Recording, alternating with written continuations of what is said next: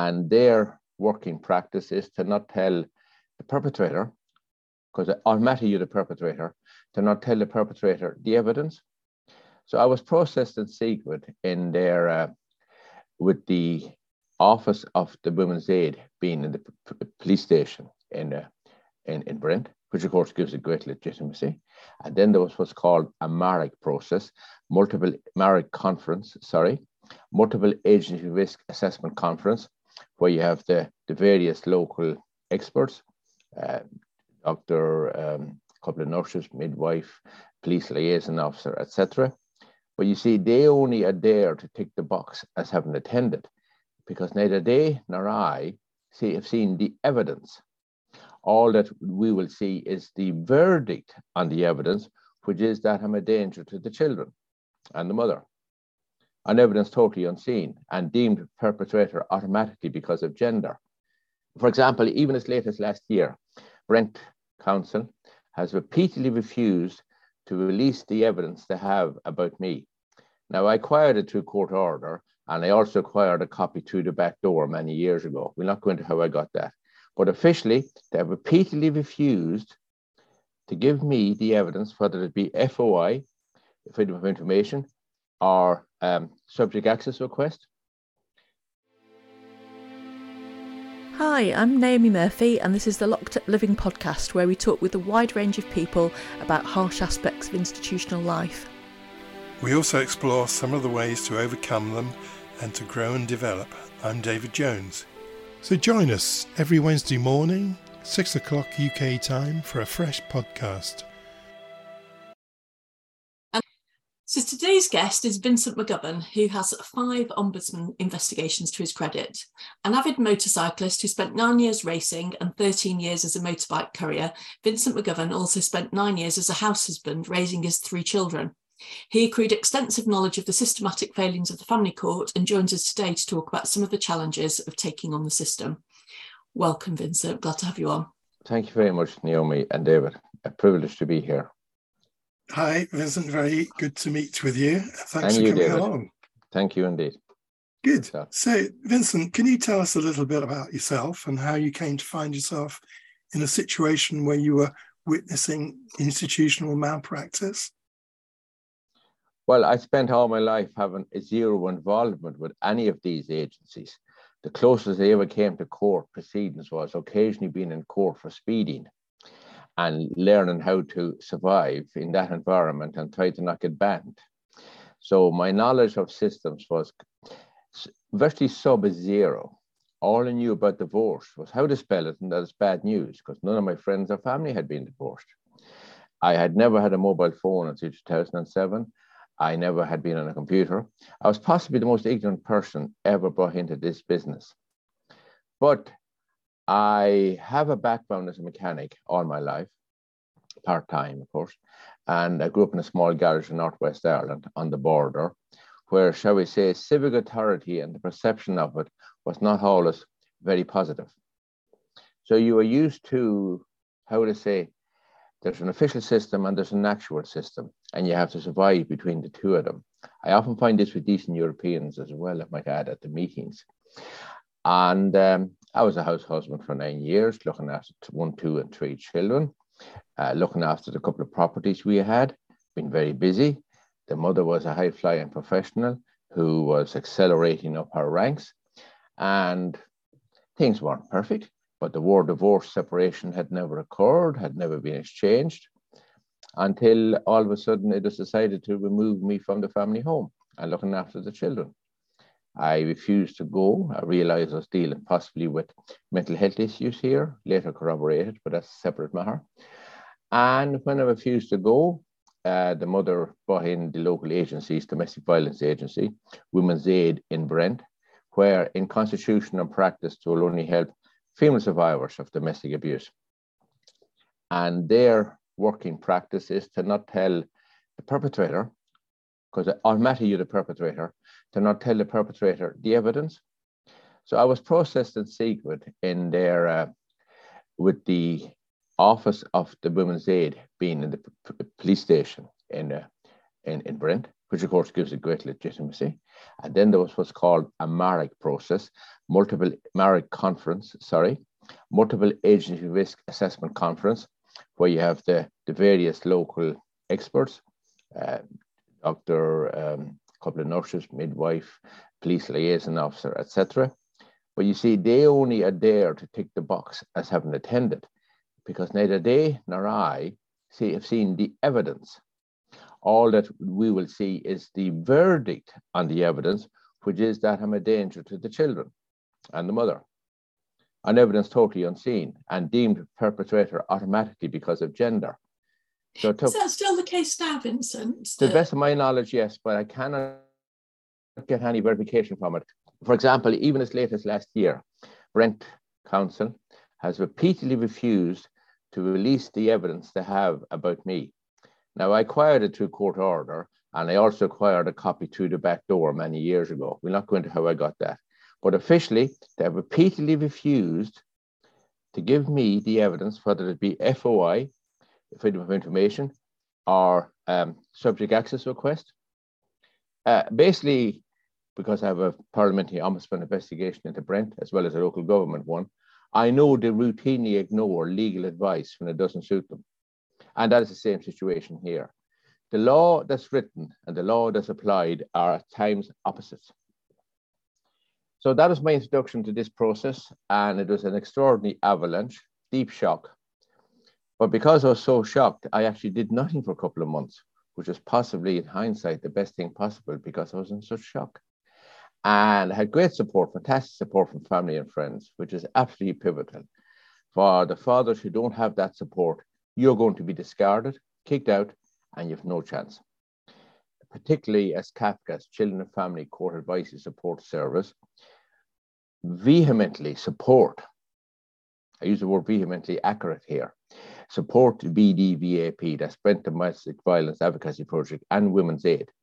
And by challenging the allegations, you are deemed to be in denial. This is the absurd Kafka situation you would find yourself in as a father. That by challenging the false accusations, leave aside the wild exaggerations and all the rest, but by challenging the false accusations, you're causing the mother stress. And if she is now as the primary carer, and you've been booted from the family home with this verdict and the evidence you've never seen, you are automatically enemy number 1, 2, and 3. You're the ogre of all time. And any trauma the children are suffering from, you're automatically going to be blamed for it. When it's very obvious that the trauma the children are suffering is because they're separated from the primary carer for over 9 years. And of course, that will manifest itself in behavioral problems and all the rest. What a surprise. But you will be automatically accused of having the cause of that trauma, because while you were in the family home, this was suppressed because of your psychotic overbearing personality. I mean, there's no word they will not use. There's no ascription they will not use against you. So I realized quite quickly I was in an absolutely absurd and sick situation. But my naivety was in believing that when I brought this to attention of the regulatory authorities, that this would be investigated and corrected. I mean, my ignorance is absolutely profound in believing the regulatory authorities are there to protect society. They're not, as I have found. They're there to protect the system from society. It's the opposite of what it's meant to be. And what I quickly discovered was that everyone I was dealing with has a university education. You may have obviously guessed that I haven't or anything like it. So this used to cause me great confusion in the beginning. This management jargon and wonderful large words and sentences and principles, until I sat down and studied it and realized it's a pile of dog poo. It's just basically copy and paste, as I got to know later on. But this is what blows so many fathers in this situation out of the process, because they haven't got whatever intellect they had before this process. The trauma means that intellect is greatly reduced. I would say it took me 10 months what passes for intellect to get back to normal. And that's only with the help of a very good Mackenzie friend and a 3-day finding of fact, and a very good judge I might add, who saw through the nonsense and just tore Kafka to shreds. Once I caught them out lying as a litigant in person, because I couldn't afford representation. But when the average father finds himself against this police address, because it's all under community safety unit, police station and that you are being deemed a total threat and danger to your children, injunctions against you. If you wave at the children, you are breach of the injunction. If you send them a Christmas card, a birthday card, you're in breach of the injunction, based on evidence you've never seen. And the constitutional practice is that you're not meant to see it. It is a beyond covered. Well, did you find out what the evidence? Well, I took a court order and 3 hearings later to find that out, and that is an exercise in absolute lunacy. The principal reason why I was treated so harshly was because of the evidence. They never call it allegation; they call it evidence that I had repeatedly kicked the family dog in front of the mother and the children, and then apparently killed it, which caused them all great trauma. And this, you see, sets up a much higher risk factor. I was also accused of being so powerful that I could swing the mother above my head with one hand. I mean, you need to be an Olympian weightlifter to lift a 10 or 11 stone woman above your head. But nothing was not disbelieved. They will ask leading questions. So, for example, the phantom dog, I call him Shadow, he came in because she was told, I've got it all afterwards, a court order, she was told that she didn't have enough evidence to get an injunction against me automatically. So the next question was, has you ever been known to abuse animals? Suddenly Shadow comes howling to the rescue. And this is the process. And it's extraordinarily successful at removing fathers by and large. Did you not have... Sorry. No. By all means, David, go ahead. Did you not have a dog at all? We never had a dog. I have 19 witness statements in court that we never had a dog of any sort. Right, extraordinary. So, it's not extraordinary. It's common practice, common malpractice. Yeah. Yes. That's the problem. The more common accusation is that the father, when bathing the girl, the daughter, would have accidentally would have touched her inappropriately. That's a very common accusation. I wasn't accused of that, surprisingly. But that when there's no dog around, there is this, he inappropriately touched the girl, you see. And of course, that straight away sets up all the red flags. So look, you've mentioned Kafka several times, and you've also mentioned Kafka, and it does sound like something out of 1984. And so I momentarily became confused. Can you just clarify for me what Kafkas is?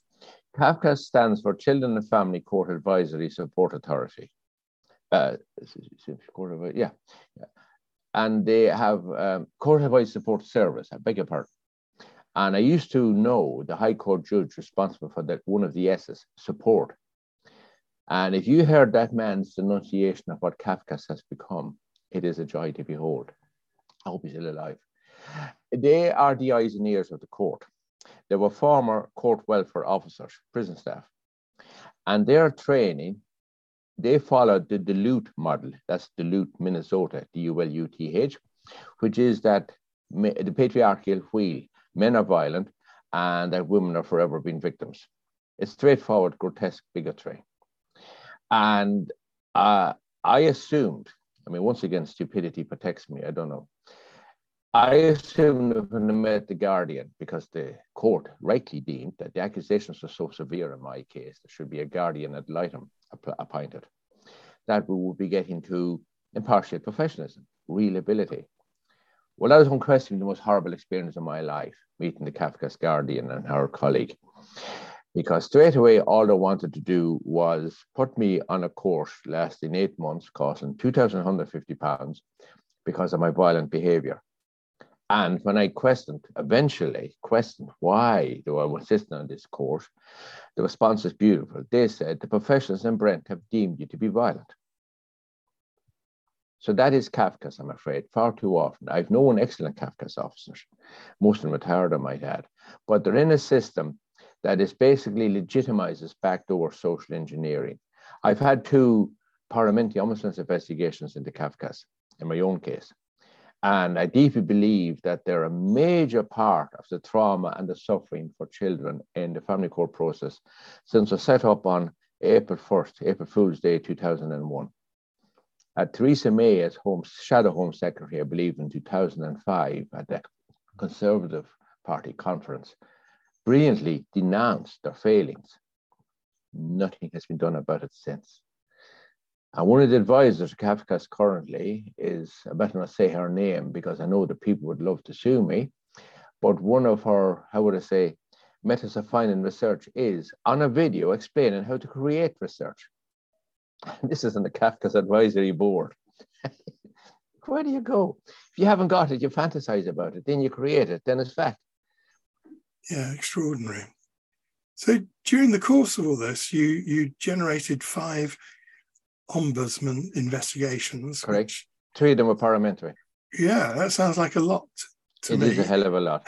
And the energy, the how would I say, the stress and the pressure you have to go under to get that. Because at all stages, you see, you have to think 2 stages ahead. You realize you're dealing with people who, I quickly realized there's only one rule that applies here. The system protects the system. That's rule number 1.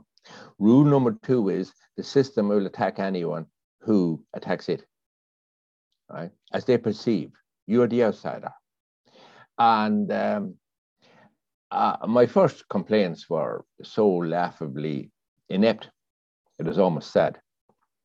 But I quickly realized what I'm up against. As far as I'm concerned, I was up against people exercising criminal behavior.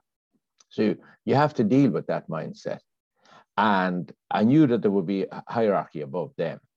So the question was to get through the foot soldiers, shall we call it, who, being arrogant, shall we say, I found weren't possessed of great intellect. And you could get information from them that you would turn some of it to use in your advantage. Trap and whack is the philosophy I applied, if you want to have the concise term, perhaps. And then they will, in my case, twice, there was a consultant hired to deal with me. Brent hired a consultant. I got that under freedom of information. And Kafka's brought me to a consultant as well. I mean, it's quite flattering to have a consultant dealing with you. And they are far superior intellect, far superior, very difficult to deal with. But you realize, you see, it's like a third of a car in a showroom. It's still just a crappy car. And I also discovered that these people, to far too great an extent, have no concept of honesty, integrity, or lying. It is whatever suits the situation they are in. It's like trying to lift up water with your fingers opened. You know, no matter how deep you put your hand in under, you lift it up, you'll have no water when you get to the surface. And this was an awful shock for me because not the parliamentary ombudsman, they are very high level. And they don't use management jargon, and they do not go into nonsensical phrases or anything else. I really, really rate the parliamentary ombudsman's officers because you're dealing with true professionals. But you see, they're severely curtailed in what they can investigate. For example, Brent and Women's Aid collusion and how they dealt with me. Nobody will investigate that to this day. And I brought this to the attention of everyone. So that system still continues, is my knowledge, because the Women's Aid are still the preferred service provider for domestic violence in Brent. Brent still has a very aggressive anti-man and child domestic violence policy. So I see no reason to believe there's been any change. Kafka's eventually, a few months ago, got rid of their domestic violence perpetrator program, which they tried to get me on, but the circuit judge threw it out.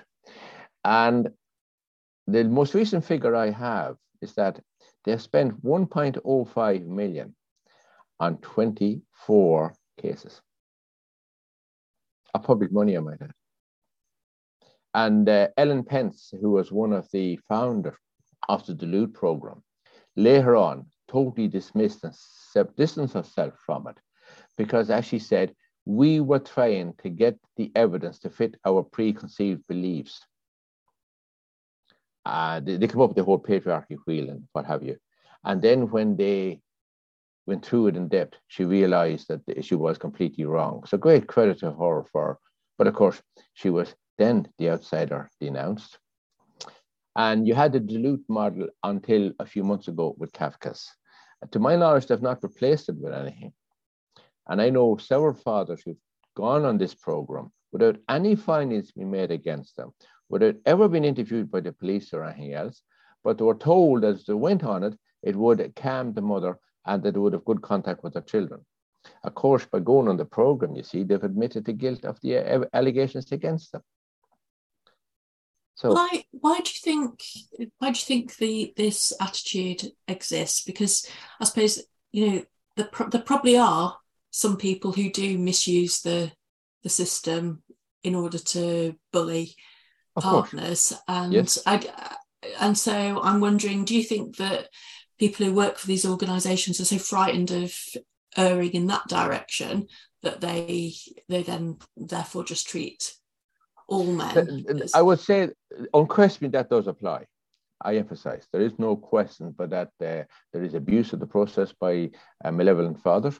And I would also absolutely insist that there are false denials regards domestic abuse.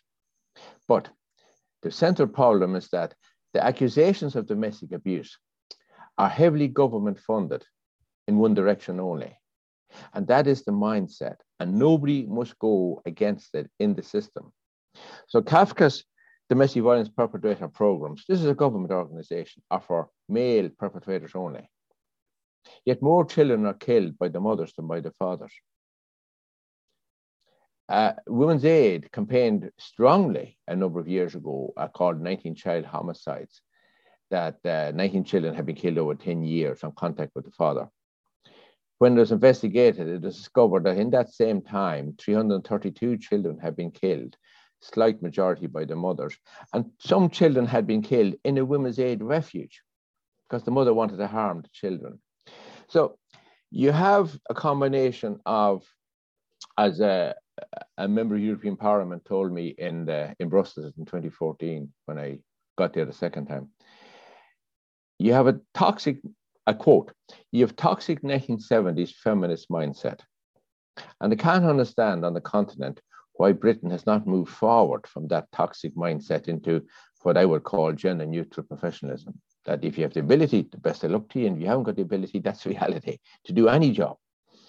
And the most telling comment I came across was from an MEP who since sadly died, Margarita, Austrian MEP, when she said, after reading my deposition, it is obvious that in the UK, the welfare of the child means the welfare of the professional at the expense of the child. And nobody has ever described it better than that. So you see, nobody in the system will go against the system because you're quickly on gardening leave. In my book, I talk about a social worker in Haringey called Nevres Kamal, who tried to expose the systemic malpractice in her own area. She had 4 children. Suddenly, she found her children and herself being investigated for inadequate parenting. What mother, and there's 83% of the people in these services are female, what mother is going to go up against that wall? Nobody. In the story for your, not just your career, what are you as a mother if your children are taken off you? Because I've often dealt with these mothers. I'm chair of Central London Branch of Families and Fathers, used to be North London as well. And occasionally we get mothers coming to the meetings whose children have been taken into care. And of course, at times it is legitimate that it is done. But you had the worst situation in the UK for taking children into care with the highest amount, with basically copy and paste decisions, as a learned High Court judge explained in a ruling some number of years ago, 2014 actually. So you have this system that the system knows the whole story. You, the individual, are a pawn in our system. If you don't do what you are told, either as the perpetrator if you're male, as the victim if you're female, it's a very binary black and white mindset. And I would also say that possibly the worst prejudiced people in Kafka's and social services are the males, because they got massive amounts of white knight, I'm going to help all women. It's such a delusion because it infantilizes women almost. And of course, what sickens me really is that I guarantee you there's vulnerable women needing help at this moment in society who cannot access it because they're in too far down the list behind all the ones who are gaming the system. So the system is getting massive funding to help vulnerable women, when far too often it's helping the ones who just want to gain advantage in the family courts and oust the fathers from being involved with the children's lives because they don't want to share that children's affection. This is the bottom problem here. Those type of mothers who indulge in so much parental alienation, and a small percentage of men do it as well, but it's primarily mothers, 95%, they have psychological issues themselves. And when they have children, they suddenly have a weapon that they can then weaponized, politicized, and there's a vast government-funded system operating in secret, like the domestic violence agencies, the gateway agencies to the court, that support this. This is the real problem. You will always have extremists in society, but you must never have a situation where the extremists are effectively our government policy without accountability or regulation. This is the central problem here. You've given a brilliant description, really, of being caught up in a system which is kind of already made up its mind, and having real difficulty in finding a way through it. But do you think sexism, well, the other thing that it's lost in your description is the capacity for thoughtfulness about there's zero thoughtfulness. So do you think sexism or anti-immigrant prejudice played any part in how you were treated? Well, the anti-immigrant prejudice didn't so much play a part with me in the courts. It played no part in the courts. The sexism is endemic in the gateway services, and the gateway determines the outcome for so many. Now, in my case, fortunately, I managed to turn the horrific abuse of myself and the children by the gateway agencies to my advantage in the court, aided by good judges, I might add, who saw through this nonsense and helped me, because I had been a victim, and the children more so had been a victim of this grotesque process. But sexism is institutional in this process. Now, having said that, in public family law, that's the forced adoptions, immigrant women were the ones suffering most highly from adoptions, particularly Eastern European women, because of course they had the blonde, blue-eyed children that are wanted by the adoption policies. Such a case that there was a horrific case a number of years ago, around 2013, when an Italian woman who had a bit of a history of psychological problems, but not terribly severe, as my understanding from reading about it, she was taken basically prisoner by social services of a plane at Stansted, forced to give birth, and the child was then handed into social services for adoption. And I used to be on the all-party parliamentary group for children. And I gave up after a while because I just was sick of what I was witnessing there. That's where the real problem lies, I might add, the real sexism. And they looked upon these type of women, they were justified as being, we are doing it for their good. There's always a justification for this process. It reminded me of the lunacy during the Inquisition, when what started off as an inquiry into theological value became a process of burning Protestants at the stake. The justification being that the soul would ascend into heaven in a state of grace if you burnt them at the stake. I mean, this is absolute lunacy. So sexism is endemic in private family law, the vast majority of the time, particularly by women's aid agencies, domestic violence agencies, the local authorities, and the like. Anti-immigration is a factor, but it's harder to prove, because if you are if you're an Asian man, a Muslim man, or a black man, you are further disadvantaged. And because most of them that I meet at the meetings are working class, quite often English not their first language, they haven't a chance. Because they've been hit with honor-based violence and all the rest. You know, they might have never even heard of it effectively. And if you're a large black man in this process, you're immediately deemed to be, you know, the huge big monster. So the worst perverse forms of bigotry at times are in place.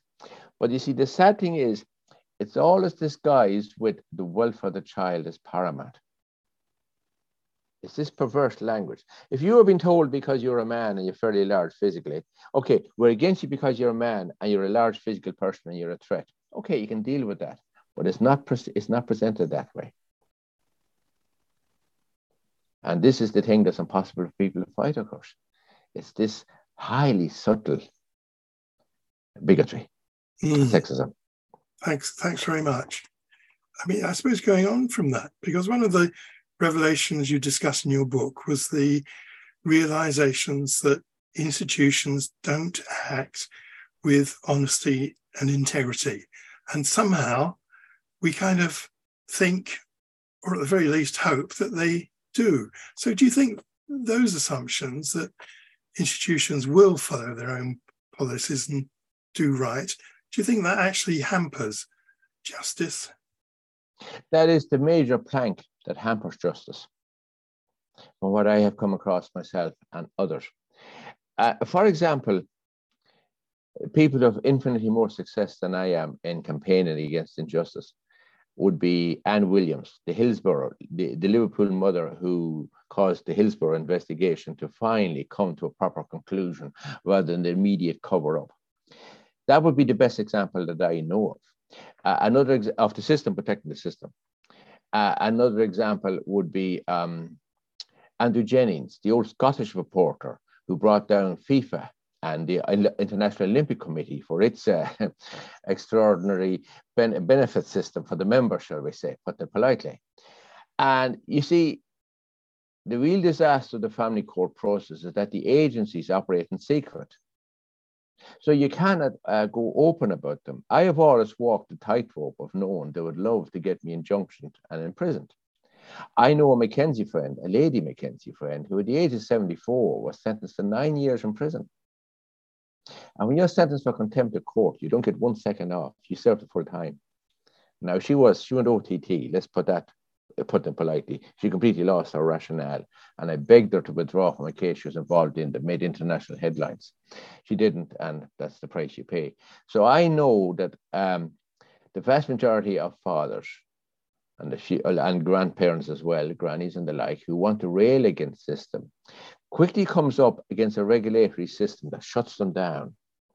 And you see, once the average person is threatened with injunctions and the like, they then realize quickly that that's going to be on their record, it's career affected and all the rest. Well, I've been self-employed most of my life, particularly since I stopped being a primary carer of children.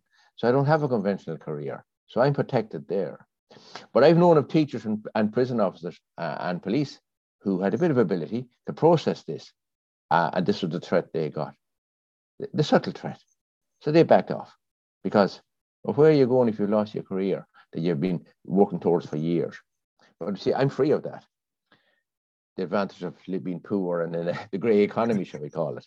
But how many people are in the grey economy with a good command of English, if I may say that about myself, good support system, and a deep belief that this system is so crooked, it shouldn't exist. It needs to be replaced badly. And I cannot ever get over the vast difference between the continent, the EU nations, the Scandinavian nations, for the outcomes for children post-divorce separation, and the UK. The contrast is absolutely sickening. So if I have any mission in life, I'm now nearly 64, it is to remove the institutional malpractice.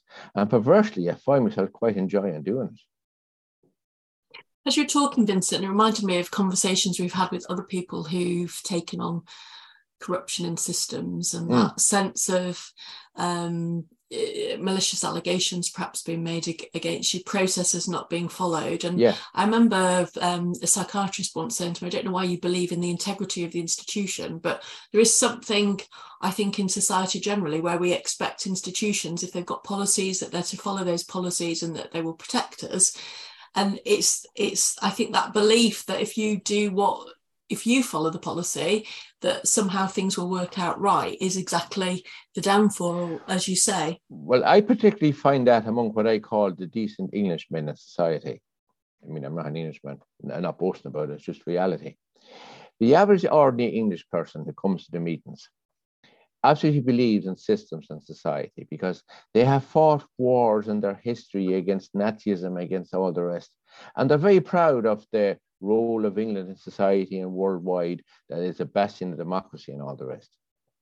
And they're the ones most easily beaten when it comes to this, because they have no comprehension that this is the actual system that exists.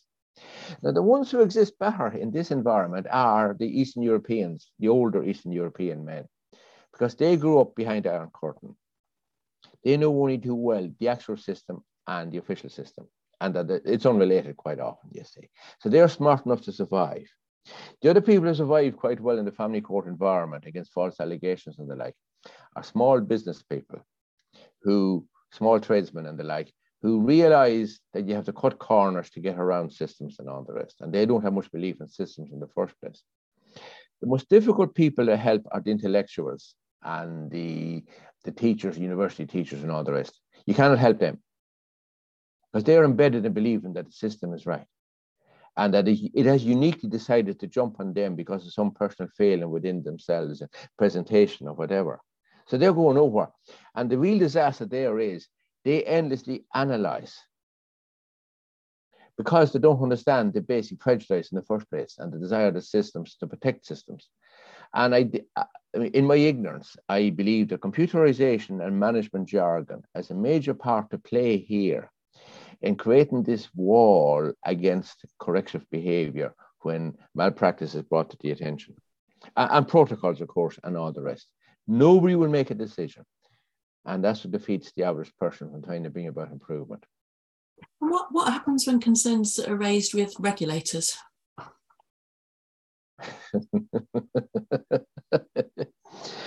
How much comedy do you want to exercise?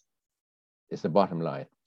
As I've established in my book, quite often the regulators, well, I'll give you an example. Lord Laming in 2001 did a massive investigation into children's services in Brent and Haringey, which he found to be truly appalling. And I read about this in 2010, in the middle of my own case, I might add. And I could only walk around the local fields kicking a tree until I realized that, particularly in Brent, who are the regulator here, that they brought lying into disrepute. That's the expression that came to my mind. Now, one of his recommendations was that the investigator should not be the investigator. This comes back to your question about regulator.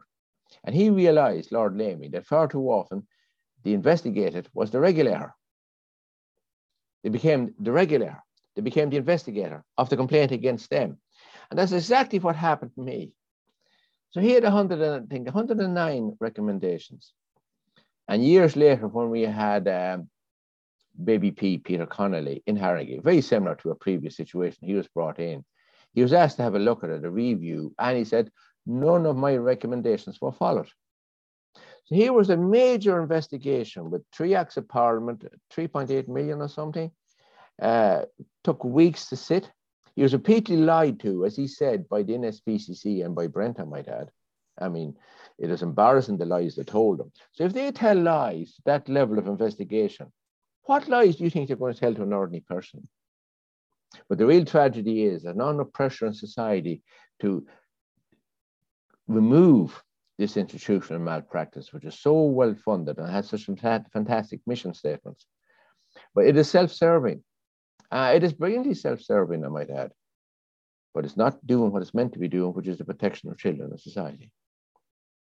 And we can see parallels in other sectors, can't we? Just thinking about CQC doing inspections, and the inspection into, I think the initial one into Edenfield had been psychiatric hospital, had been that it was satisfactory, and then of course there was a TV documentary which exposes how abusive it is, and then now of course the CQC have put it in special measures. But well, it's exactly the same thing with Haringey over Baby P. Before that they were given glowing, and suddenly they were discovered to be the disasters they are.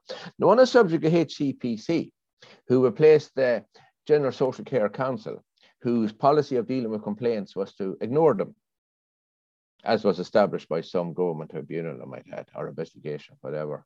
Because I know I can't say anything that's inaccurate because I will be jumped on. There was a Kafka's officer called Susie Smith. This is a matter of public record. And she was asked to investigate in the case. And the father had been looking after this girl for 6 years because the mother had severe psychological issues apparently and had fled the country. And the mother came back after 6 years and wanted to have the child, is my understanding. So she made an application in the court, as she's perfectly entitled to do. And the Kafka's officer observed the father playing with the child, and she decided she doesn't like the father because she's typical Kafka's. So she makes an allegation that he was inappropriately touching the child which is playing on the swing. In other words, mild sexual abuse allegations against him. He was arrested and all the rest. His name is Jonathan Coupland. But he's a tough, capable guy. He turned the tables on her, and she got arrested. And she was sacked by Kafka's. And her registration went before the HCPC. Now listen to this for Kafkaesque decision-making. They decided she should not be struck off because when she made the allegation against him, she was angry, but she was not angry with that man. You just work that out. I have it in the book. It's a matter of public record.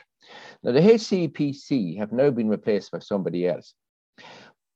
But this is just a question of the same personnel, different clown uniforms. That's all it is. Yeah. And the HCPC are regulating other professional groups. Correct. So this is the absurdity that you have. Yeah. It's a gravy train, I'm sorry to say. It is a gravy train. Within your book, alongside sexism, you identified 3 other factors that you feel contributed to the injustice in your situation. Can you talk us through those? Well, sexism? You mean the 4 pillars, as I've called it? Yes. Oh, yes, sorry, thank you. Sorry, yes.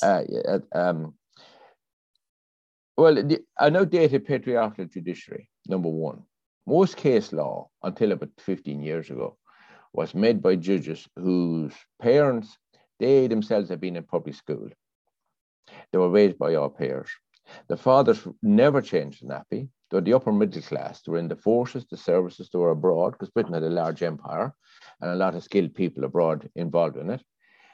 So they have this absolute belief that only mothers can care, because that's all they've known in their experience. The upper middle class, that's all they knew. Then you have the professional anti-father agencies and how they have altered the system. I mean, legal aid is only available for mothers, effectively, 97% of the time. Post-LASPO, that's legal aid. Think of it. To get legal aid, it comes under legal aid, sentencing and punishment of offenders, which means that someone has to be an offender or someone is a victim. So in the family courts, it is rigged that only people who alleged domestic abuse could receive legal aid. And all the gateway agencies, which are feminist orientated, totally, Women's Aid, Refuge, what have you, they quickly got it sorted out that they were the providers, and the constitutional practice, they will only help. So the accuser of the false allegation, which is 70% of the allegations the family courts, is evidenced by Professor Tommy Mackay, which is in a British Psychiatric Journal edition of 2014.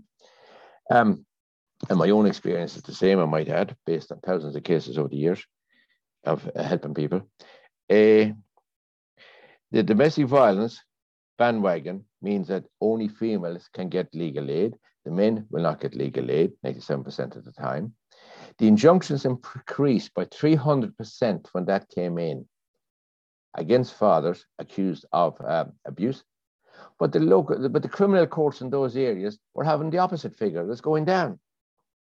So the hardline feminists realizing that this was not, and I emphasize a distinction between hardline feminists and feminists for equality, which is completely different, which I entirely support feminism for equality, as it used to be one time.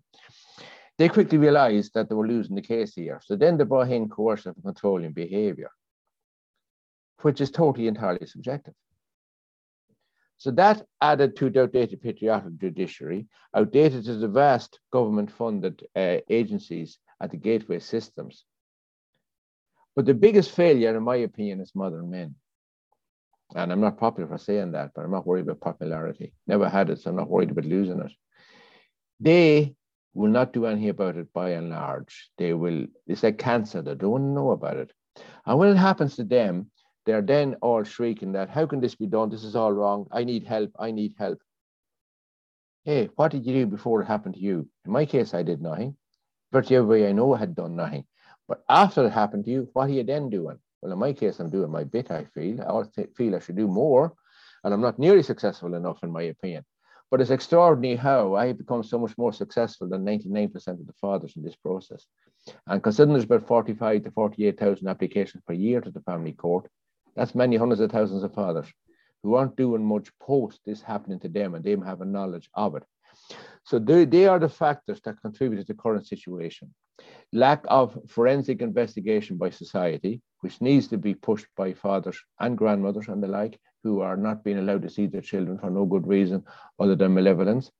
Outdated patriarchal judiciary, professional systems heavily influenced by what I would call corrupt legal personnel. And I've had an ombudsman investigation into the Solicitor Regulatory Authority as well. So I have some history of knowing how the legal aid, but there's no legal aid in my case, I might add, the mother's a wealthy woman. The legal aid bandwagon is so harvested by domestic violence agencies in cahoots with the solicitors firms through the back door, who will go fishing to get an injunction. Then once they get the injunction, you see, then they have the legal aid ticket for the person making the accusation. Mm-hmm. and not for the person who's been falsely accused. So the average father coming into the family court believes there's a fight between him and the mother who should be looking after the children.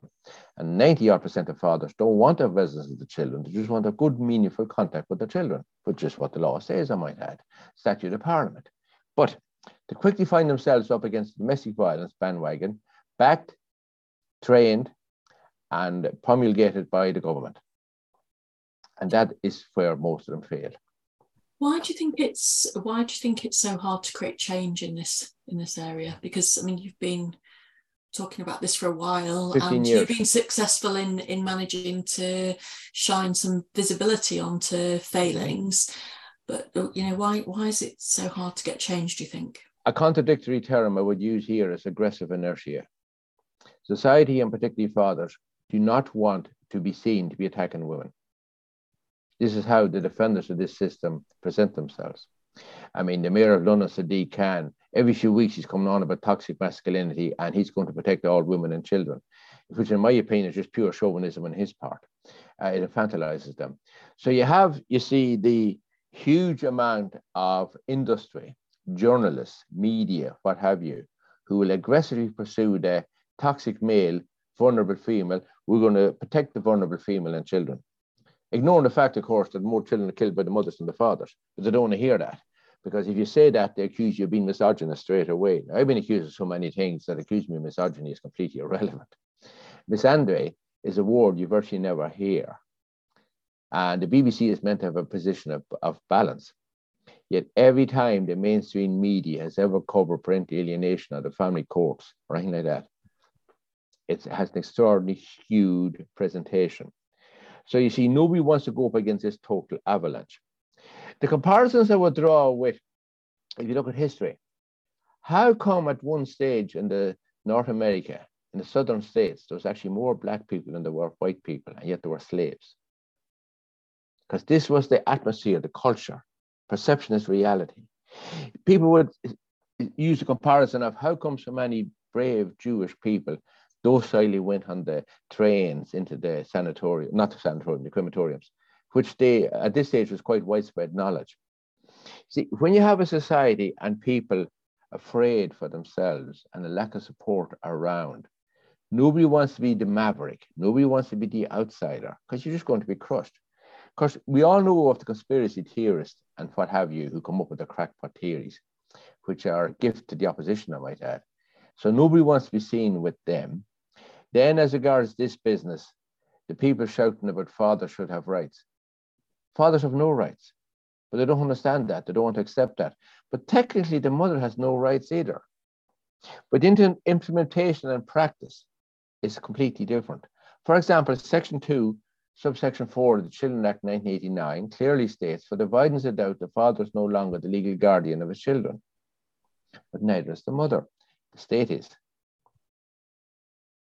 So I've known situations where mothers wanted to draw allegations against the father because they wanted the allegations to get him out. They wanted to divorce him, but didn't want to divorce him from the children, what I call the decent mothers in the process.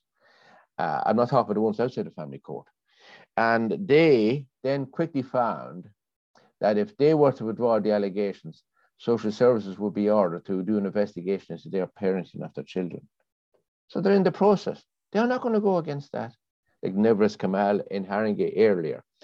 So you have this secret extraordinary authority, because the most damage you can do to a man, apart from capital punishment, as identified by former President of Family Division, Sir James Mumby, is separation of him from his children when capital punishment no longer exists in society. But there's no outcry against this. And anyone, Neil Linden, for example, many years ago, 1970s, he wrote the book No More Sex War. Quickly, he was blacklisted as a journalist. Dominic Raab, about, 15 years ago, him and his lawyer wife had an expose in a couple of the mainstream publications about toxic, bigoted feminists and the like.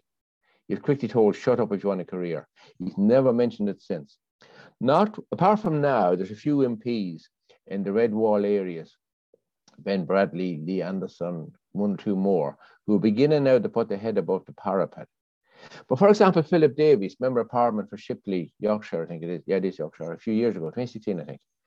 at International Conference on Men's Issues.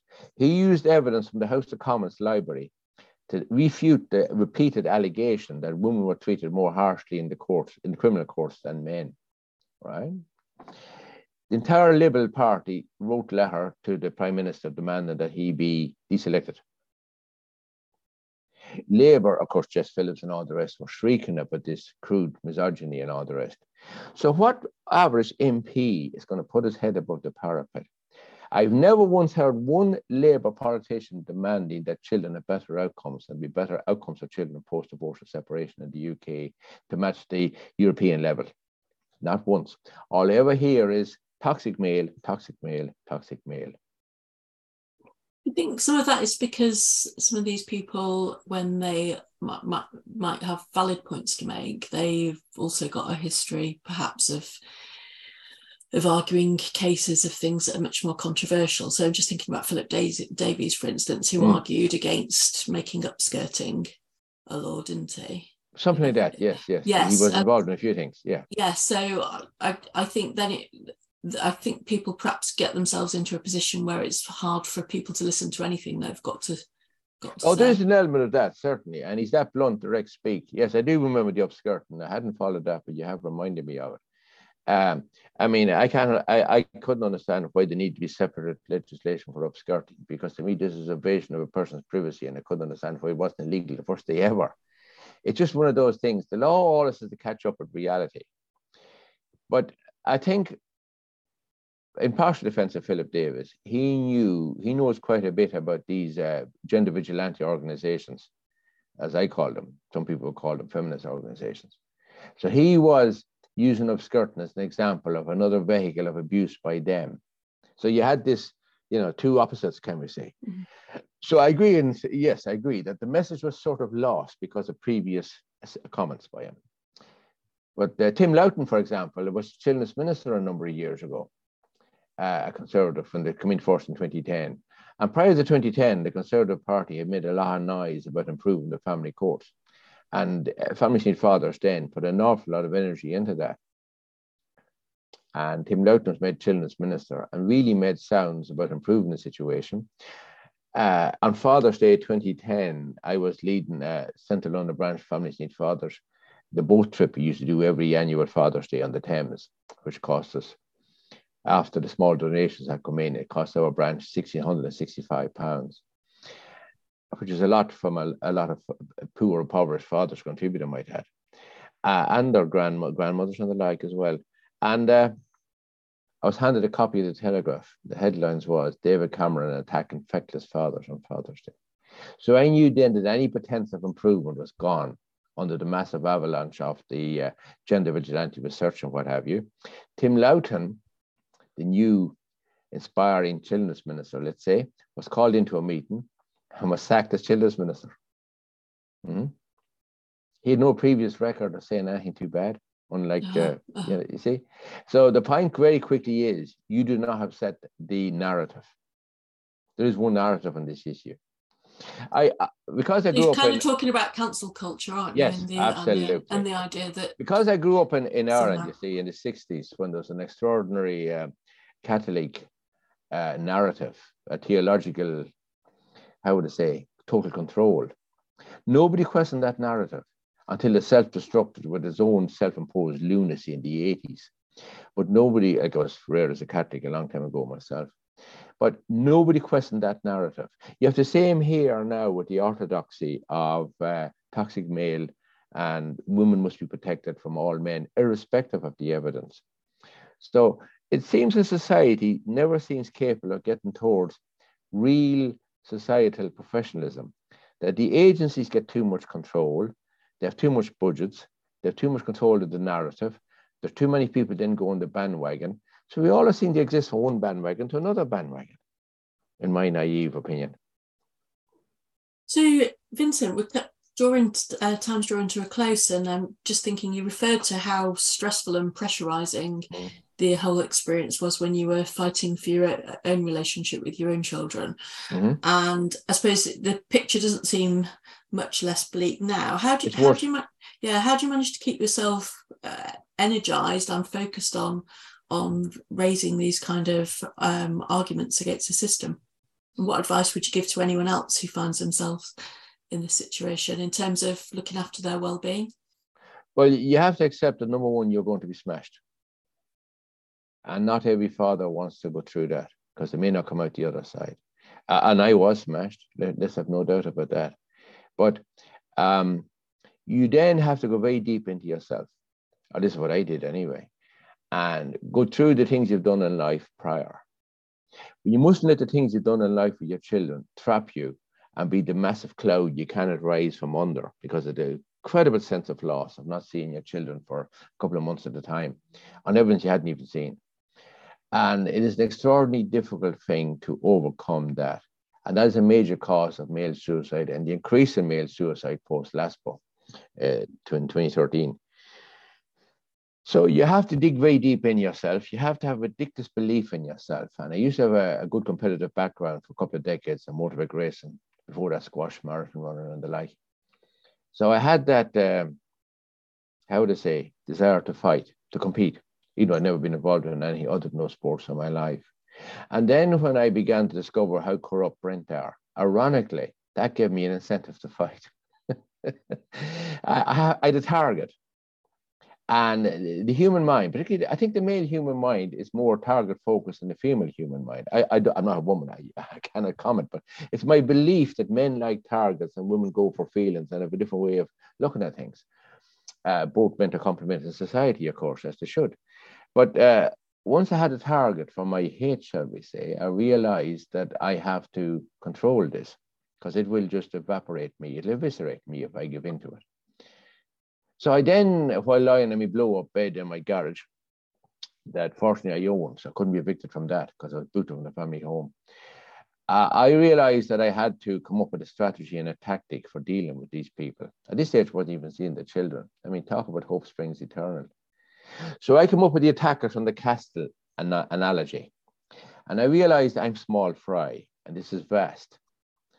So what I have to do is do apparently a frontal attack on the drawbridge, and they will send out soldiers or whatever to deal with me, and I must disappear and hide. I must not be caught. I must not be sacrificed. And from them coming out, I will get more material to use. So that's how I began to build up my history of campaigning, by using what they were doing to go further. And after the initial resistance, I then began to get small bits of success. And I realized I could use these like Lego, which is familiar with building with the children. So that is how I coped. But an awful lot of men do not cope, because they don't have the support I had. I didn't have a career, don't forget, they say. I had sufficient income coming in from family and friends that I didn't have to work. That is some huge saving, because you have a job. You either lose a job or you totally get lost in the job to keep the job with that stress and trauma, which means you can't be campaigning and fighting. Mm-hmm. So I had many advantages that most men don't have. They didn't seem advantageous at the time, but the fact that I could go to my own room, a garage, every night, I had been given a computer by a friend, I had been given a mobile phone. I mean, talk about learning from the early stages. But I had that support, unquestioning support. So I quickly realized, you see, I couldn't let these people down. Even people, I mean, I have 54 witness statements in court, for example. Even people who didn't like me, believe me, I'm not universally popular, were sickened of what has happened to the children, because you need the relation between the children and me. So how we can translate that into how everybody else can do what I have done, you cannot, because they don't have that support, an awful lot of them. They don't have that network. So I realized after a while that I had some extraordinary advantages compared to many. One of them being I'm a former mechanic. I don't complicate things. What's wrong? What's it meant to be doing? How to fix it? I just apply that simple thinking. Mm-hmm. And I have found that that is the best thinking going. Because I didn't know, I wasn't educated enough to analyze. I was blessed by ignorance. And is your relationship, things are back on track? You've got a relationship with your children now? Well, they all took turns on not seeing me between 6 to 9 years. And that's life. And I did my best in court to get the court orders enforced, at what have you. And now I have a very good relationship for the past number of years. Well, only for the past year, really, with two of them, at the death of my younger brother, sadly, who they knew very well. And that's when two of them, who hadn't seen me for between 6 and 8 years, turned up. But I had 6 years of shared parenting because of the court that I wouldn't have had otherwise. So I am appreciative of those 6 years. Mm-hmm. I emphasize. But I'm also deeply appreciative of the help and support I've got from so many people, including, sadly, the man who's been completely destroyed, who was my intellectual guide and mentor in the beginning. I had access to some extraordinary people. And to quote the man who's had a breakdown, he once said to me, Vincent, if a bugman like you can get an ombudsman's investigations, I have to get 2. He never got 1. I suppose the other thing that you were highlighting in terms of coping is the importance of accepting support and help from other people. You know, that's come across in a couple of places, and people aren't always so good at doing that, are they? Or the family around them is using the opportunity to put the boot in because of personal dislikes and things like that. A lot of people, this has savage knock-on effects with relationships with partners, friends, family, for so many men, because they're so polarized. They keep obsessing about this. And after a while, the family members get sick of listening to them and their friends and their workmates. It's understandable. Yeah. So they end up losing those contacts, you see. And that then, of course, puts them even further more polarized. So it's a whirlpool that they cannot get out of, sadly, for far too many. And then you see what an awful lot of men do to survive is they don't go into this whirlpool. And they desperately try to get another woman and start family life again. And I've known some fathers have the whole process twice. I know one father who's had it 3 times, 3 different women. And each one supported him in the previous situation. Gosh. I mean, madness. Yeah. Yeah. Thank you for coming on and sharing your story today, Vincent. Both. It's been very interesting to hear, but quite hard to hear how hard it can be. It's sickening how hard it is. Thanks very much indeed. Thank you for illuminating it. People like you are pivotal in illuminating this, getting professional attention onto it, and being part of the bulwark against more malpractice. Thank you very much.